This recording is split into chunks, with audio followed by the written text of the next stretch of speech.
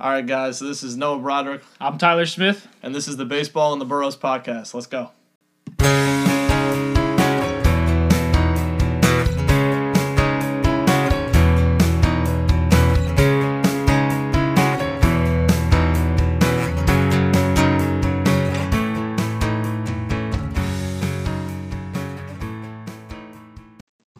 Episode number 7 of the Baseball and the Burros podcast. Finally getting back from a long couple weeks here with Christmas, which is such a godforsaken holiday with all the crap that goes along with it. But it's awesome getting to see family, and obviously we had a good break. So, Tyler, how was your Christmas? Christmas was pretty good. It was pretty relaxing. Got around to different parts of the family on my mom's side and my dad's side. Got my Pete Alonso jersey. Oh, did you really? Yeah, I did. I have a... what is it, white? Yeah, it's the first time I ever had a white Mets jersey. I don't know if you get the black one. They don't have a black jersey yet. The last time they wore the black jerseys was, I want to say, 2008. They got to bring those back. Those are heat. A lot of the fan base is kind of split on that. A lot of people hate them and a lot of people love them. There's really no in between. I think they're nice. I think Pete and Stroman pitched to wear them like every Friday or Saturday night, something like that. Yeah, that'd be cool. You guys always have those like primetime Saturday games. So. I remember I think it was 2016. It would have been the 30-year anniversary of the 86 Mets. And every Sunday they wore the pinstripe jerseys, like the 87 or the 86 pinstripe jerseys with like the stripe down like the left leg and the left arm. And those are really cool. Yeah, they could do something like that. Yeah, so if they do something like that, that would be Even cool. if it's just home games. Yeah. Because every time I think of those black jerseys, I think of David Wright or Jose Reyes. David Wright and Jose Reyes. Johan Santana. Yeah. Like those guys. Were those. I thought those uniforms were so nice. Jason Bay. I always had, don't even talk. We're not, this is a Jason Bayless podcast, but I talked about it before off air that I had a black Jose Reyes. I think maybe Calvin, my brother, had a black Jose Reyes t-shirt. I had a black David Wright t-shirt. I never had a jersey though. And this is the first time I've had a pinstripe jersey because I have an old David Wright jersey, but that's just a regular white, so no pinstripes. Yeah. So Pete Alonso pinstripe jersey was one of my favorite gifts, and then I also brought in a KJ Hamler white Penn State jersey. So. Oh really? Yeah, a lot of white jerseys this Christmas, and I think you got the Tyler Hero Miami Heat jersey. Yeah, dude. The Heat I've just been watching so much of. Like, I didn't anticipate watching a lot of basketball coming into this year, but when the Heat are good, I get into the NBA as a whole, just to like size up the other teams, and I think it's just easier to root for other teams, like to watch other games when your team's really good. Yeah. So the Hero jersey was cool, and he just hit like a step back three to give him the lead the other night. So even though he had a lane to the basket. Yeah, I mean he did, points. but like yeah. I don't know. I feel like he could have got blocked if he wasn't there on Jay Rich. But it's good to get back on the Baseball and the Burros podcast. Right now, unfortunately, baseball's kind of on the back burner in terms of sports right now. Obviously, football. We've had a lot going on with the college football playoff, and which we have a question from a viewer later, and then we also have had the NFL playoffs starting to, it's about to start, and the NFL season winding down, and the Giants firing Pat Shurmur. I know you're happy about that, right? I am happy about that. Not as happy as Amir Howard, because the past 6 or 7 weeks he's been talking about the fire Shurmur, fire Gettleman train. Shurmur is gone. No, you told me today that Gettleman is staying. Actually, I haven't been on my phone the past hour or so, or whenever. I woke up like 11 o'clock, so I didn't see that. I woke up to the Shurmur news. I didn't see anything about Gettleman. Yeah, he's staying. Mara said that he's staying, but he said that Gettleman needs to raise his batting average for, security going forward. So, is he lefty or righty? Do you think he's like a power hitter? What kind of hitter is Gettleman? Whatever he is, he probably has some weird. He's got a 150 average. He's probably got a -5 WAR also. Yeah, I mean, hopefully they hopefully they get Matt Rule or somebody like that in here to coach, and they could be better than a 4-12 team because, yesterday we kind of had a microcosm of what the season had been. You saw Barkley have one big play and then kind of not do much else, and you saw Daniel Jones make a couple mistakes, but also a couple really brilliant plays, and then the defense was just awful. So the defense is, oh my God, they're atrocious. Yeah, they need to can Betcher, and I think they will. I think the whole staff will be gone once they bring in a new coach. They have 34 points to an Eagles team that has probably their 6 or 7 best receivers. Boston Scott to the Giants is what Steve Pierce is to the Yankees. Oh my gosh. Just a completely random, not good player that just destroys a New York sports team. That was a very good comparison. I totally didn't think about that. Steve Pierce, World Series MVP, if I'm not mistaken, in 2017, right? Yeah, so I guess Boston Scott's going to win Super Bowl MVP this year. And then he's going to get a big contract, or not a contract. He's going to get a contract, come back to the team. He's not get hurt, not play. Exactly. I feel like that's how every sports hero goes. Like a guy who's under the radar like that just has a good postseason. Like I'm not talking about like the Madison Bumgarners guys that have like stuck Nick around. Foles. Yeah, like a guy who does that and then he's getting benched for Gardner Minshew and then whatever. But what's an NBA comparison to that? a guy who's never done really much in the regular season, then just goes off in the playoffs? That's a good question. Like Kevon Looney for the Warriors. Yeah, the Warriors always just have those role players though that just work so well. Leandro Barbosa. Oh my God, that's a big. I think that's a big Andy Bergeron fan right there. He's a big Andy Bergeron, I should say, is a big fan of Leandro Barbosa. Or was a big fan of his. But every good team has those role players, I guess. Every championship team, it seems like, has those guys. Like I remember Mets had Ruben Tejada as their shortstop in 2015. Who there was no reason for him to be a starting shortstop on a playoff team, and he was there at shortstop before he got hurt. So, yeah, every team really has Speaking of playoffs, what's your Super Bowl prediction? My Super Bowl prediction, I've been sticking with this for a while now. It's pretty easy. I think a lot of people pick this. I'm going to go Saints-Ravens. Yeah. I like Lamar Jackson a lot. I don't really think that the AFC is that competitive. I don't think the Patriots are as good as they've been. Obviously, Brady has no targets, and Brady's just a guy who's thriving off of the Patriots' offensive system that can really help any quarterback. That defense is very good, but I think like we were talking about off air, Brady's kind of a shell of himself. Like like you said, you want to see Breeze, Brady, and Rodgers, Brady's another one. I said last year I wanted to see Breeze, Brady, and I feel like the Saints kind of got cheated out of that. And now I feel like Brady at least is not performing the way he once did. So I feel like Breeze, Brady wouldn't be as fun. I feel like the most dynamic matchup would be, Breeze versus Lamar Jackson. My cousin Cam's a big Saints fan. I watched the NFC Championship game last year with him. Oh God, how was that? It went so quiet after that non-pass interference call. And I just remembered he was so upset, and like it was like almost awkward. And obviously, I've known Cam my whole life, so like it's not that anything's awkward. But like when something happens like that, me and my brother who are watching, we're two neutrals. We're rooting for the Saints. Man. And it's just like you don't really know what to say. And then my dad comes in, he's like, "Oh yeah, sorry, bud." And like I know if that was me, I wouldn't want to talk to anybody. Yeah, exactly. But yeah, I'm gonna go Saints Ravens. I realize those are probably the best team in the NFC, or the best team in the AFC, and one of the best teams in the NFC. So I'd like to see that. But what do you have? I'm different. I have Niners Chiefs. Just something about the Niners this year has like championship written all over it.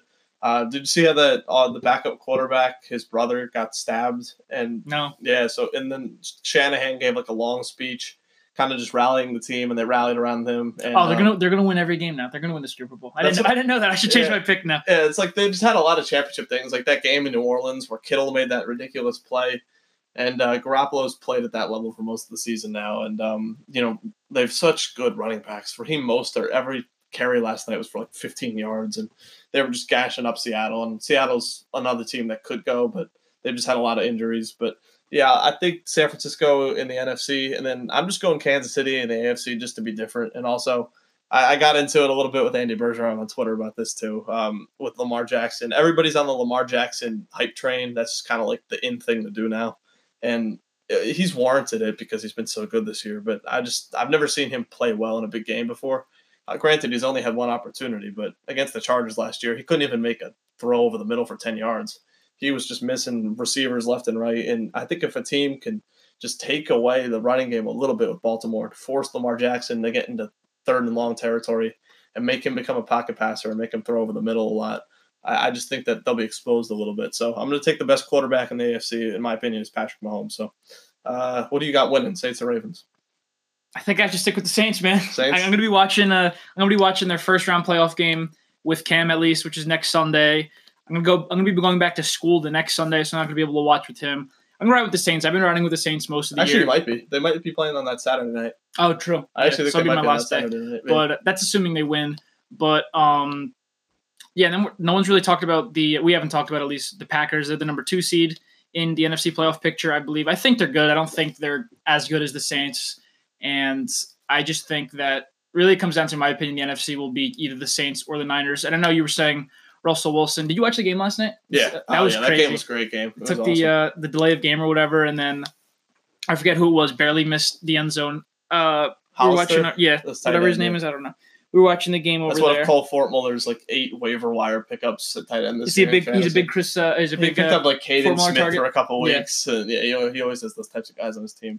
Like I always say, no, this is a baseball podcast, and we have last episode. I want to say was last Friday. Yeah, if you guys want to see us do a podcast on another sport, let us know because I'd be happy to do it. We're 3 sport guys, but this is baseball, and this is our best sport, and this is the sport we like. I was trying to milk out my football talk as long as I can. Most people know I'm a pretty casual NFL fan, so I just loosely follow. I watch the Giants, but we go into the baseball talk. Last time we had a podcast was Friday, so we weren't able to cover the signing for the New York Mets is Dellin Betances, the former Yankee. I believe he's a 4-time All-Star, if I'm not mistaken. Yeah, he was. I think 4 straight years he made the All-Star team. Yeah. So, and I just want to say thank you, Dellin Betances, for your time as a New York Yankee.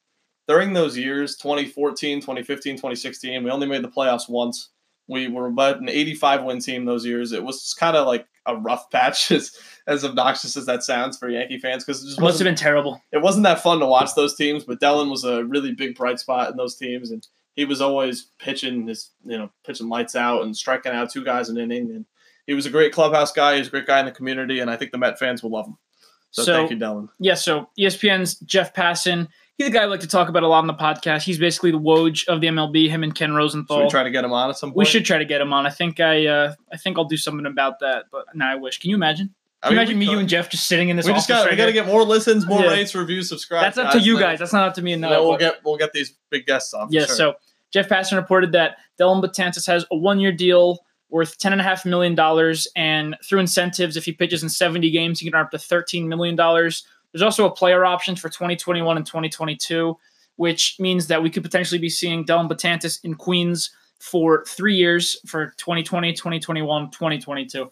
So the way I've been seeing this bullpen is that this is a very high upside bullpen for the Mets, but people are saying it could be a very good bullpen, which it could be, or it could be another horrendous bullpen. And so the way you have to look at that is you see guys like Dellin Betances. He's coming off of an Achilles injury. He's 6'8", something like that. He's a huge guy. Dude. He's coming off an Achilles injury. That's why he wears 68.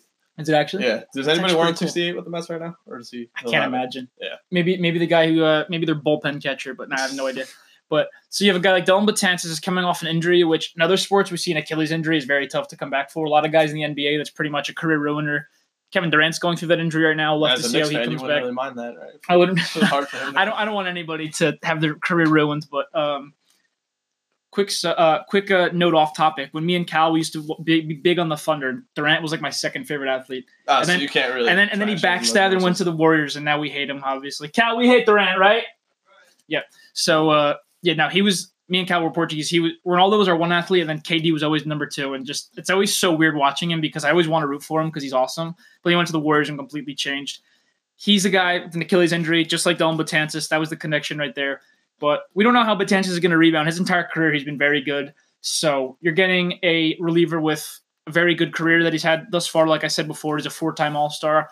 Then you have a guy like Diaz, who was part of that blockbuster trade that Brody pulled off last December. And that amazing Brody trade that'll get him a statue outside of Citi Field when it's all said and done. But he really, there's no chance he can have a worse year than his 2019. I'm not talking about Brody, talking about Edwin Diaz. No, he's not. Just how bad he was. He'll be better. He's still young. He's probably 20. He's like 24, 25, something like that.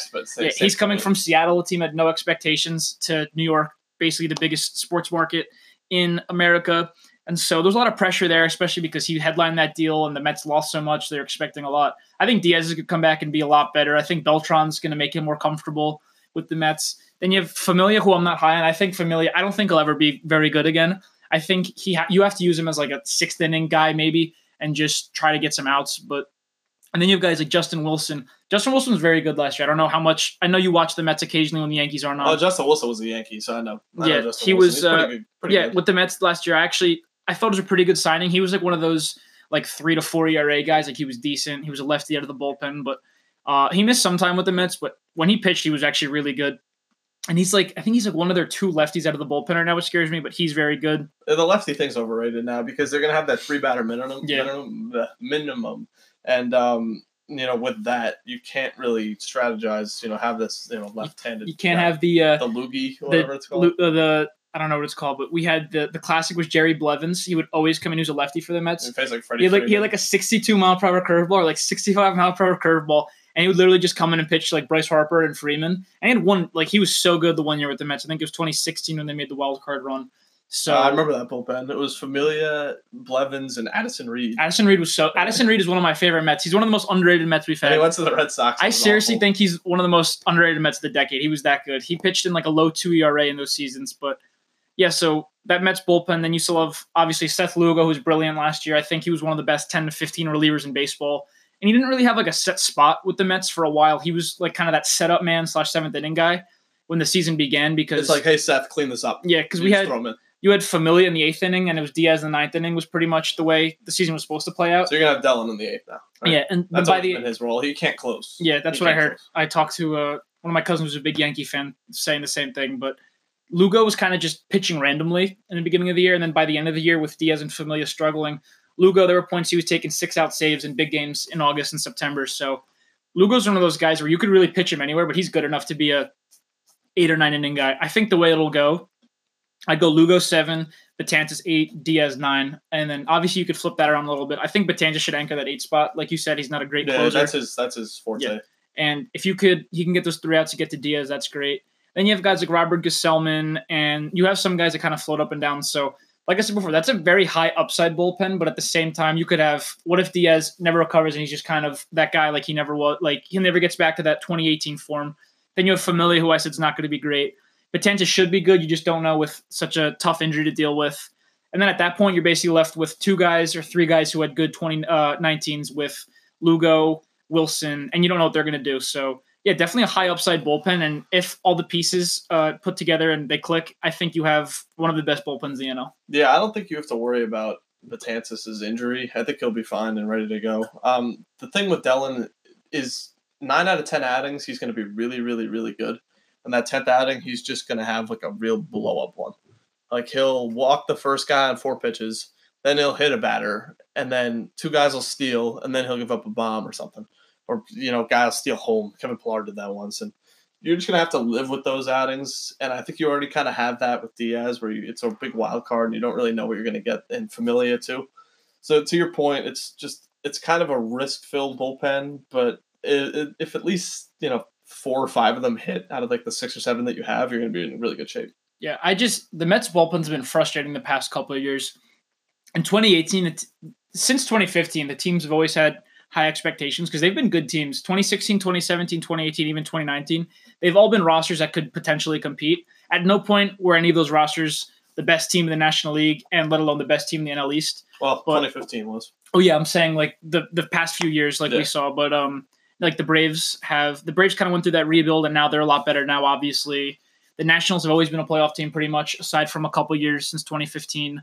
And the Mets always had good teams, and then they got hurt by 1, injuries, and 2, they've been suffering from a bad bullpen. Last year was pretty much the bullpen.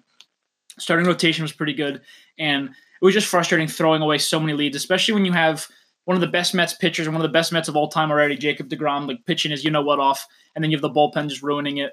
But having a good bullpen, I'm thinking that this team is definitely going to compete this year just because the offense was very good last year. Kind of underrated how productive that offense was, which guys like Pete, the emergence of J.D. Davis, McNeil, Conforto was productive despite the low batting average.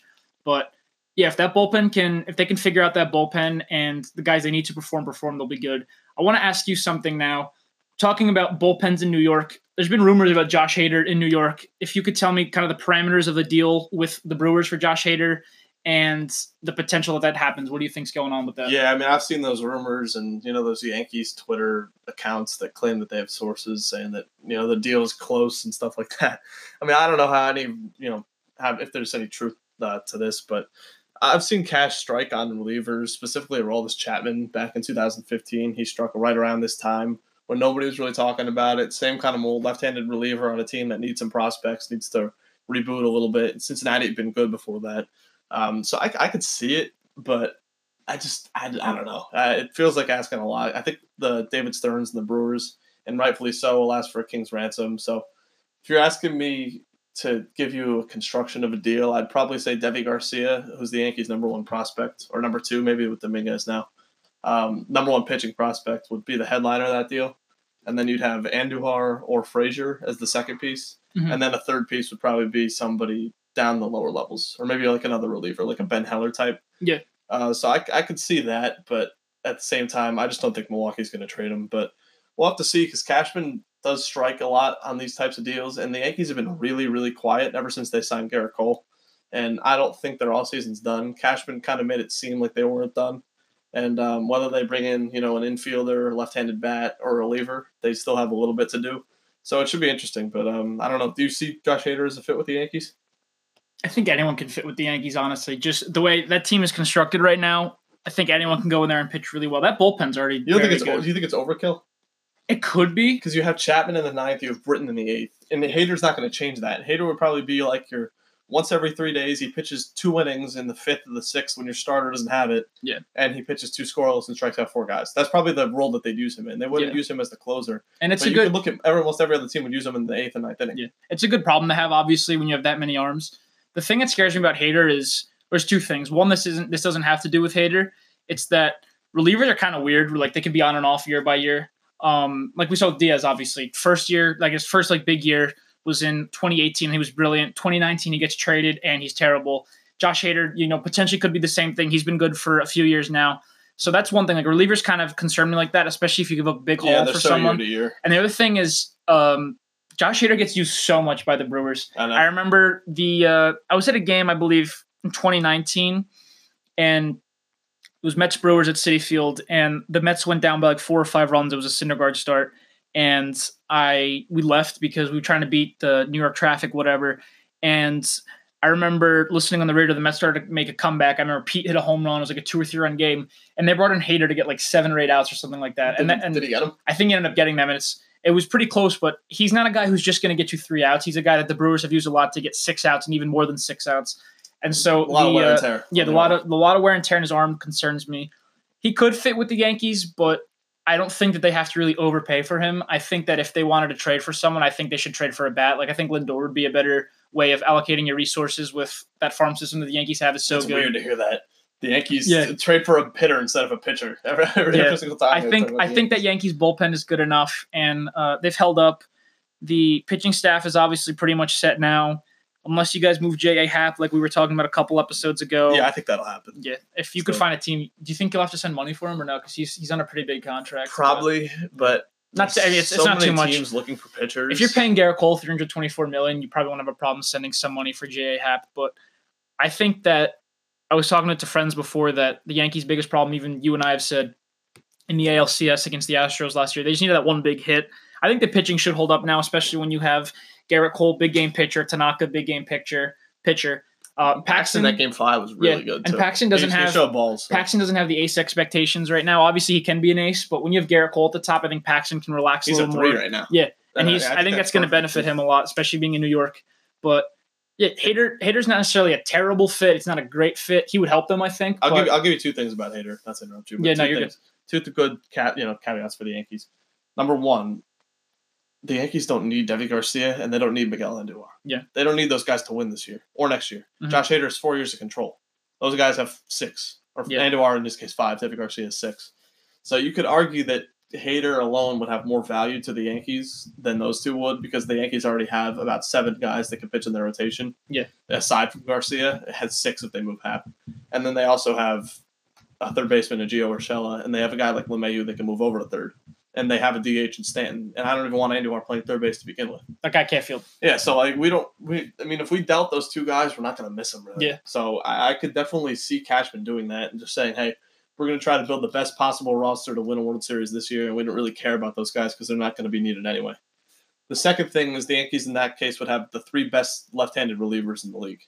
Yeah, I don't think there's anybody. I mean, maybe Brad Hand, but Chapman's the best. Josh Hader's second. And then third was probably Britton, either Britton or Brad Hand. So for the Yankees to be able to throw that out there, and in that case, like you were saying, there's not that many good left-handed relievers. For the Yankees to have the 3 best ones, to get guys like Yordan Alvarez. Monopoly on the left-handed reliever market. Yeah, I know. And the Yankees would just be loaded with them. And then from the right side, they can throw Chad Green, Adam Ottavino, and Tommy Kahnle at you. And then maybe Loizica, who has a big arm and throws 99. I don't know. I mean, it should be interesting. I hope that they do it, but I'm not going to be mad if they don't. And like you said, before we started recording, the Brewers could use prospects. You see, they don't have any top 100 prospects in their farm. No. Is that what you said? So, yeah, that would obviously help them a lot. So, those are the 2 big reliever topics in New York. We have the Mets with Dellin Betances signing him, 1-year deal, 2 player options. And we've been hearing more rumors about Josh Hader Hader going to the New York Yankees. We got one more Yankees rumor, too. Kyle Schwarber. Remember Ken Rosenthal tweeted that like a week or so ago? I saw Kyle Schwarber, and then I've also seen buzz about Nick Castellanos. Got to tell me about both. I don't think Nick Castellanos is going to happen because he's a right-handed hitter, and that's some weird Twitter account, MLB Marathon, putting that out there. Who knows if they actually have sources or not? But I'm not going to get into Nick Castellanos. With Schwarber, it's just like Hader. There's upsides and downsides to it. I think more downsides than Hader, just from the fact that Schwarber 25% strikeout rate. That's a little bit above league average. The Yankees already have Judge, who strikes out way above league average. They have Voit, who strikes out way above league average. They have Stanton, and then they have Sanchez. And that can kill in a postseason series, especially when you're facing elite pitching. Yeah, like Judge, I don't worry about against the elite pitching, but Stanton a little bit different, and then obviously Sanchez a lot different.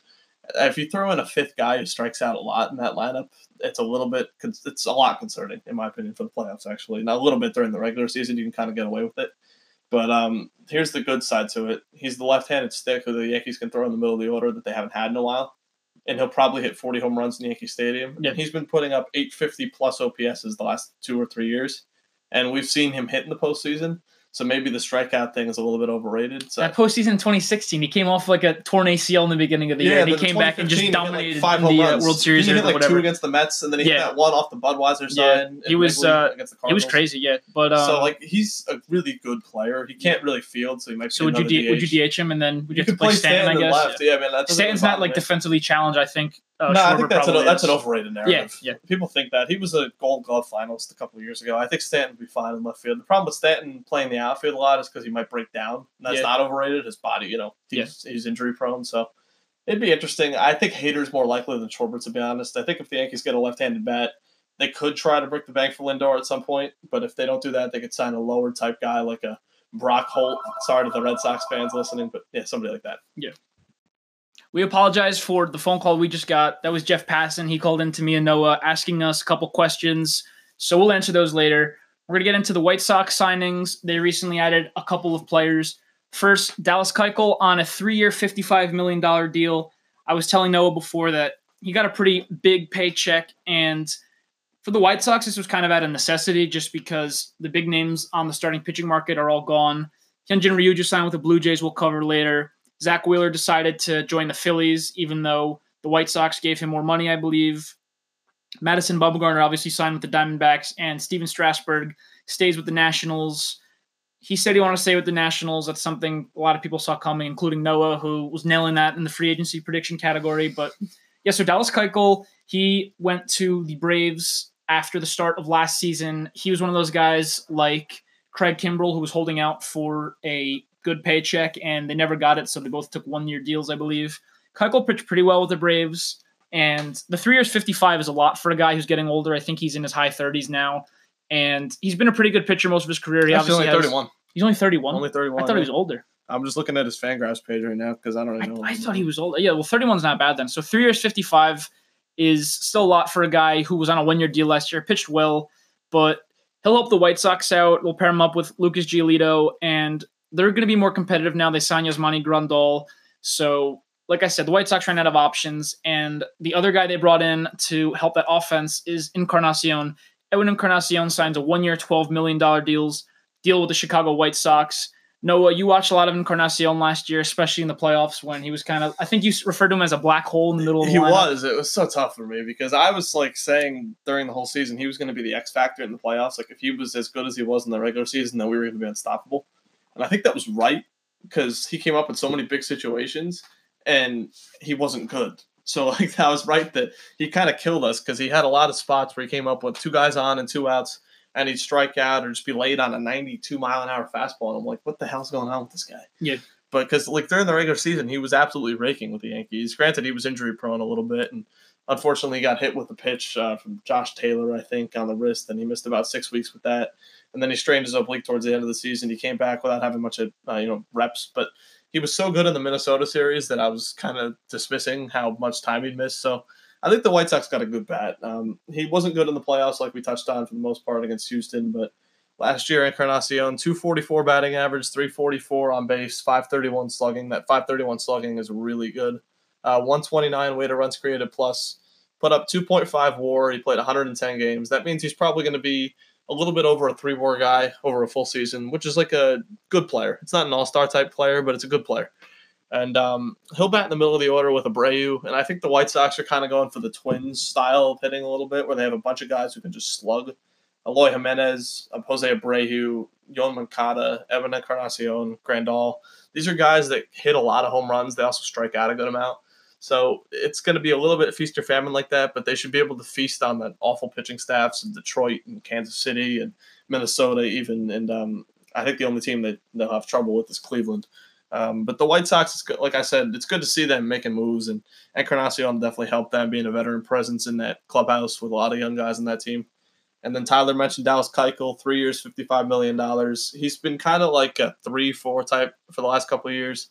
It's tough for me to look into his numbers last year that much because he didn't have a full spring training, and he was kind of just thrown into action in the middle of the season. But he put up a 3.75 ERA, which is like, middle of the rotation. It's not bad. 4.72 FIP, which is not good. That's more 5-starter like. 7 Ks per 9, 3 walks per 9, so that's not very good. Over a home run an inning, 1.3. 112 innings, and he only put up a 0.8 WAR. So, like last year, he was, I think, at best a 4th starter for Atlanta on a really good team. 3 on not so good team, which is kind of like what the White Sox were last year. But the year before with Houston, he was a lot better. 3.74 ERA, same type, but 3.69 FIP, which indicates that he's going to be a little bit better. 3.3 WAR in about 205 innings. So if you can go back to being that type, and granted he's a ground ball specialist, so I shouldn't really read into his strikeouts too much. If he goes back to being that type, he'll be a veteran that can anchor that staff a little bit with, as Tyler mentioned, Lucas Giolito, who had a breakout season, and they have young guys like Michael Kopech coming up, and Reynaldo Lopez, who wasn't too good, but also like Gio Gonzalez. They have the makings of a decent staff, and with that lineup and in kind of a weak division, they should be able to compete. So how do you feel about 3 years, $55 million? It gets a little bit of I think that's overpay, but yeah. Listen, like you said, it was out of necessity because Cole was off the market, Strasburg was off the market, Zach Wheeler was off the market, and as you know, they made a really competitive offer for Zach Wheeler, and he just didn't want to go there. So I think it was out of necessity for them, and I think it's good on Jerry Reinsdorf's part and going out there and spending money. It's good to see that, like you said, even they were on Zach Wheeler, other players would have taken that if they were Zach Wheeler. Zach Wheeler wanted to stay close. I think his wife also wanted to stay close, so they stayed in Philly. So that's good to see a team like the White Sox, who haven't been good in a while, actually want to compete, and they give serious money to Zach Wheeler. He didn't end up taking it. I did think Keuchel was older, so I thought that contract was way worse. I thought he was in like the 34, 35 range, but 31's not bad. We just saw Strasburg get paid at that age. So 3 years, 55 is not bad. Do you still think that the White Sox need to do more if they will to compete, or do you think they're close to competing? No, not to compete. I think they can win 85 games with the roster that they have right now. Well, I didn't mean compete. I should say, do you think that they can contend? Do you think that they could potentially steal it? Yeah. I think they need to do a little more. Because they'll definitely compete. I think they'll have a fun season. They need another reliever, and they need another starter. I think their offense can compete right now. Yeah. So they have Tim Anderson. They're pretty young offense. It could be very good. Jimenez could take a big step. They got Mazzara, too, and that trade is not bad. Grandal, obviously. So I think the White Sox offense is there. They need another bullpen arm, and they need another starter.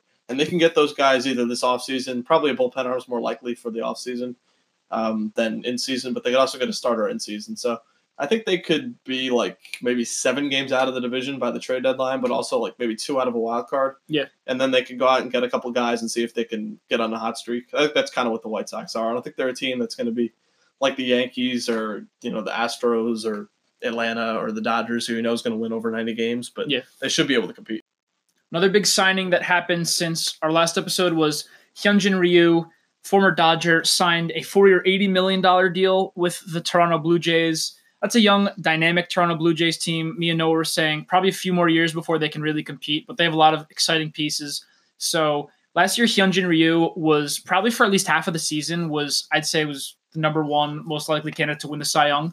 He pitched really well. He finished second in Cy Young voting to Jacob deGrom, obviously. Ryu was always he was like a 3 or 4 kind of guy in Los Angeles with the Dodgers. Last year, he put up incredible numbers. He had a 2.32 ERA. He won 14 games. He was just a very good pitcher. He kind of tailed off a little bit at the end, where I think most of the season, like the first half at least, he was like in that mid to low 1s ERA, and it was kind of out of nowhere. He doesn't throw too hard. He kind of has soft stuff. He hits his spots. And deGrom kind of ran away with that. As we saw, Scherzer had an injury. He missed several weeks.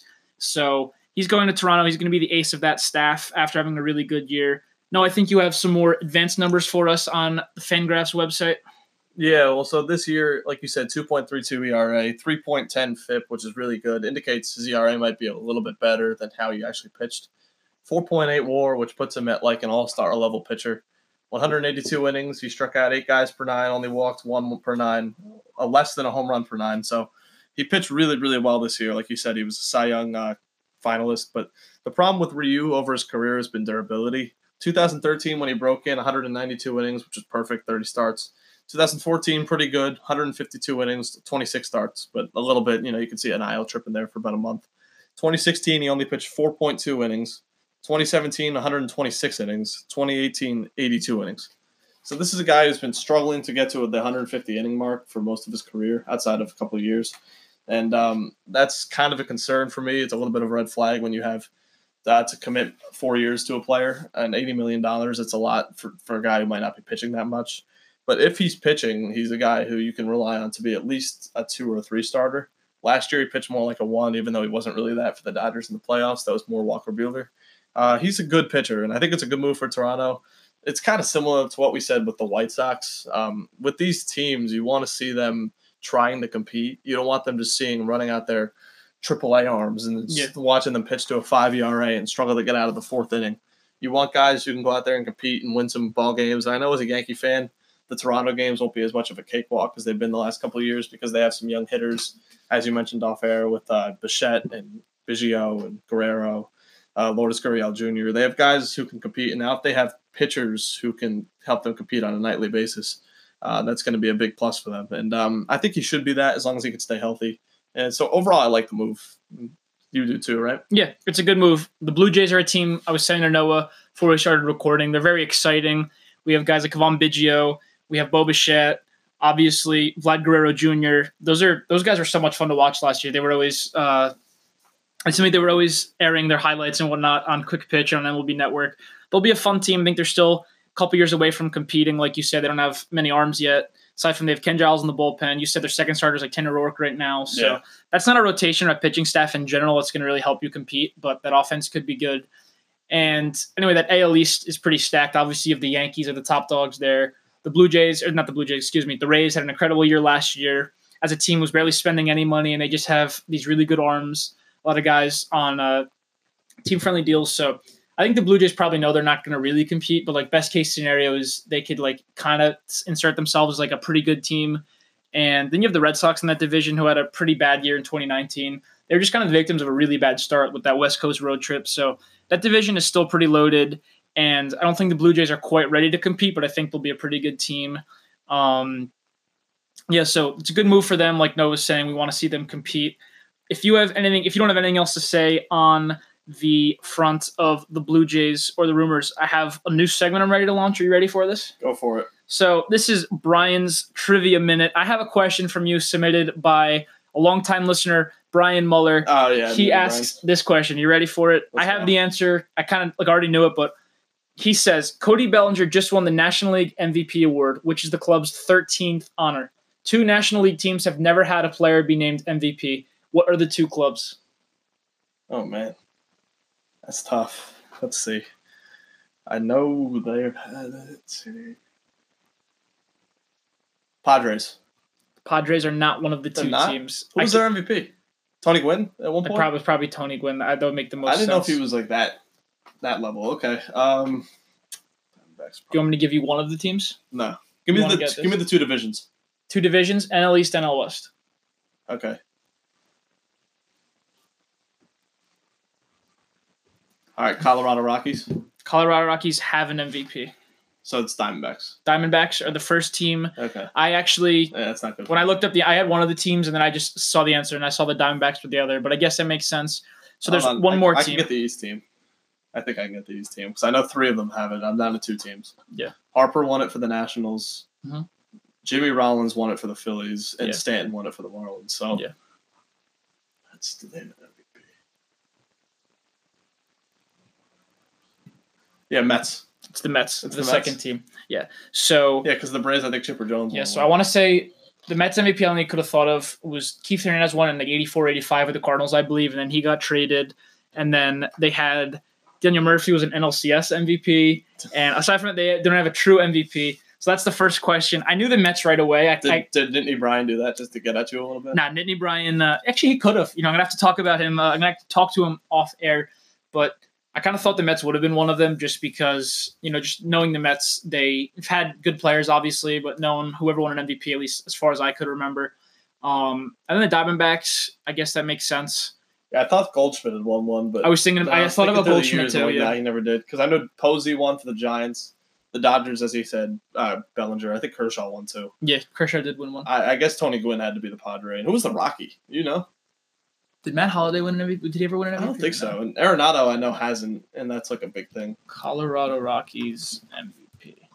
That's a good question from Brian. I wonder where he got that from. Let's see. Colorado Rockies DJ LeMahieu. That's my MVP. NL MVP Larry Walker, 1997. Okay. That's a good question. I don't think case. I should have thought of that. Okay. So it's a good question, Brian. We appreciate that. So we are going to now get into some listener questions. No, our first question actually comes from my dad. Shane, we appreciate you listening. We appreciate the question as always. He asks, who's the first American League and National League managers to get fired in 2020? I take the NL, which is me, Tyler, and Noah, you take the American League. So, Noah, we had a text conversation about this a few days ago, and the National League, I want to say they have, like 7 new managers, like first-year managers. It's tough with the National League. You pretty much always – a manager always gets at least a year, it seems like. And so the way I looked at it was any of the teams that have a manager fired in the National League at this point, you have most of the teams – not most of, like 7 or 8 teams have first-year managers. There's a few teams that are going to compete heavily. And aside from that, you have teams that are in like hard rebuild like the Marlins. And one of those teams like the Marlins, they just gave Mattingly a new contract. So we assume he's not going to go anywhere. So what I said to you, which is it's kind of hard to pick. It is a very good question. It's just hard to pick in the American League at least, or the National League, is that I was thinking 2 teams that could be there are teams that have high expectations of competing and they kind of just don't reach those expectations. And so I said Dave Roberts with the Dodgers. The Dodgers have been good for years. It's just they've never had that big win in the playoffs that either won in the World Series or like last year they got knocked out in the division series. So I said Dave Roberts is one to watch out for just because every year they choke in the playoffs. It's always like, will Dave Roberts be back? And then he comes back. So you think he's a guy. One time they're just going to cut it loose. Yeah, but I don't know if it's going to happen. It's really hard to tell. It's a very good question. And the other one could be Craig Counsell with the Brewers. The Brewers they haven't been really making many moves. They don't have many big names there aside from Yelich and Hader, the 2 big guys. And so they're a team that's kind of been in that postseason picture. They lost in the wild card game last year. And I want to say they won. Did they win the division in 2018? They were like 163 games. They had that crazy run in September. Yeah. And so that's a team that's been in the postseason. I just thought about that. They really are. So I could see something like that, although Council's done a good job there. Are there any other teams? If you want to help me out here in the National League, maybe Cincy, David Bell. It could. He's a second-year manager. And I was thinking that, but I they think have the expectations. Yeah, because they've had a lot of signings. That was another team I think we actually talked about. So I think he'll do well there, but that's another team to watch out for. But then, like I said, a lot of these other teams have new managers, and for the most part, they should get at least 1 year to see what's going on. So I'd say Craig Counsell you can look out for and Dave Roberts. Those are 2 kind of wild card picks just because those are very good teams there, at least good teams. The Dodgers should be very good, and the Brewers are a team that have competed the past few years. And then David Bell's a good pick just because the Reds haven't been good in a while. They have a lot of expectations. So I'm going to turn it to you in the American League if you have an answer. League. The guy I ended up going for with this is Scott Servais of the Seattle Mariners. I went through the teams and I looked at teams that have been kind of in the rebuild stage, and I wanted to see how many of those guys are new managers, and a lot of them are. Charlie Montoya with the Blue Jays. I kind of circled the Blue Jays as a team maybe, but he's new, and I read into it a little bit, and they really like him over there. Brandon Hyde with the Orioles. They pretty much said we're going to be bad for a couple of years, and we just want you to instill a culture. And I think you saw that last year. They had some players who, back in 2018, they were just not competitive. Last year, they at least were competitive in some games. I think they played hard for him too. Chris Woodward with the Rangers, he got a vote of confidence from John Daniels, so I don't really see him getting canned. So I think the rebuilding team that kind of has the lowest leash with their manager is the Mariners. Servais has been there for a long time, as long as I can remember, even with Robbie Cano, and they've never been to the postseason under him. Jerry Dipoto has said that he wants to win pretty soon, and he kind of made the blow-up moves, so he didn't expect to win last year, but he wants to see improvement this year. So I think if they don't improve, which I don't really think they're going to improve because they've kind of dismantled their team, I think that he's going to be the scapegoat for it. So Scott Servais was the guy I ended up going with. Good pick. It's a very good question. I appreciate the question. Dad, if you ever have more questions, feel free to send them in. Next question comes from Zach Olden, another longtime listener. He asks, what team disappointed you the most during the winter meetings? Noah, we'll start with you. For me, it's easy. It's the Dodgers. They haven't done anything, and that's a team that lost even earlier than they have in the past couple of years. They lost in the division series. Granted, they kind of ran into a karma-filled freight train with the Washington Nationals, but they just need to get somebody in there, whether it's a big bat or it's a big pitcher, that can help them get over the hump, because they've been running out this interchangeable team for the last couple of years, and they haven't really had that guy to anchor that team and just will them to a win. I think Buehler could eventually be that guy, but he's still really young. And I think a guy like Lindor could be that on the offensive side of the ball, and I thought Garrett Cole could have been that on the starting pitching side. And they've so far missed on both, even though we haven't seen Lindor get traded anywhere, which is probably an indication that the Cleveland's going to hold on to him for a little bit longer. So for me, it's the Dodgers. Next question comes from Cole Fortmuller. He asks, do the Los Angeles Angels make the postseason? I'm going to say no. I think they'll put together a better year than they have in recent years. That's obvious because of the signings they've brought in. I think they'll be good. I don't think they'll be good enough to compete yet. I think they'll be in like that 80 to high 80s range, but ultimately I think with a pretty good American League that they're not going to make it into the postseason. I think they still need some arms, and that offense could be very good, but ultimately if they don't have help in the rotation and just the starting pitching and bullpen as a whole, I don't think that they're ready for the postseason. If you have a different answer, you can put it in. I agree with you. I don't even have much to add to that. They just need about another 3 or 4 pitchers, whether it's in the bullpen or the rotation. They don't really have any depth, and the depth isn't quality depth that they have it. So they're still a long ways away, but they have a great offense, and I think that with Joe Madden in place, they're going to have a better culture there. So good question from Cole. Thank you for sending that in. So the last question to conclude the 7th episode of the Baseball in the Burrows podcast comes from Vasilis, however you say his last name. Manetis? Get the one? Manetis? I think so. We're sorry about that. We refer to him as V. Vasilis asks... Vasilis is somehow maybe getting his last name wrong. He somehow turned that into Aaron Hicks. Yeah. But actually earlier, Vasilis actually agreed with Noah today. Vasilis is always messing with Noah. I love Vasilis. He's smart. Yeah. He's one of the smarter sports fans you're going to get. Yeah, he's always, you guys are always having these analytical battles, which I appreciate. The arguments, they're always good because they're not just coming out of Tim just trying to be, like he's actually backing up with numbers for the most part, unless he's messing with you about Aaron Hicks, but that's for another time. He asks a good question, unrelated to baseball. We like to have fun with these topics outside of baseball. He asks, Clemson or LSU, Tigers or Tigers? Noah, you're applying to Clemson. You're waiting to hear back. Are you going to ride with them? Yeah, I'm actually not for that reason, just for the reason that they have the best defense, and Isaiah Simmons is a future Giant. I'll take Clemson. I'm going to take LSU. I haven't followed college football until this year. Both my parents went to Seton Hall. I had no reason to watch.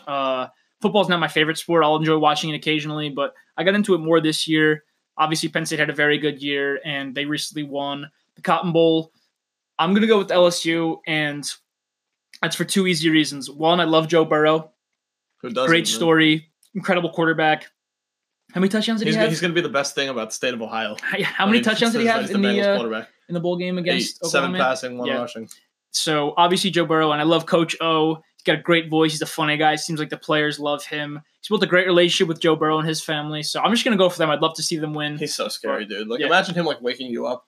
Yeah, he seems like get up for school. He's got the voice. Anything he says would be intimidating. He seems like such a nice guy that I'm sure the players love him. So, V, we appreciate the question, all the questions we got, and Brian with the trivia minute. We appreciate all of that. Thank you for the input. Keep listening. We're approaching 300 listens, so we should have an episode out next week. Hopefully by then we'll have a guy like Donaldson sign or something like that, unless Heyman keeps tweeting about him. The Nationals will be focused on him. I can guarantee you the Nationals will be focused on him. But thank you for listening once again. I am at T Smith Sports on Twitter. Noah is at Noah Broderick 20. We are at BATB Pod on Twitter as well. Thank you for listening. Rate the podcast. Leave a comment. Keep tweeting at us, and we'll see you next week.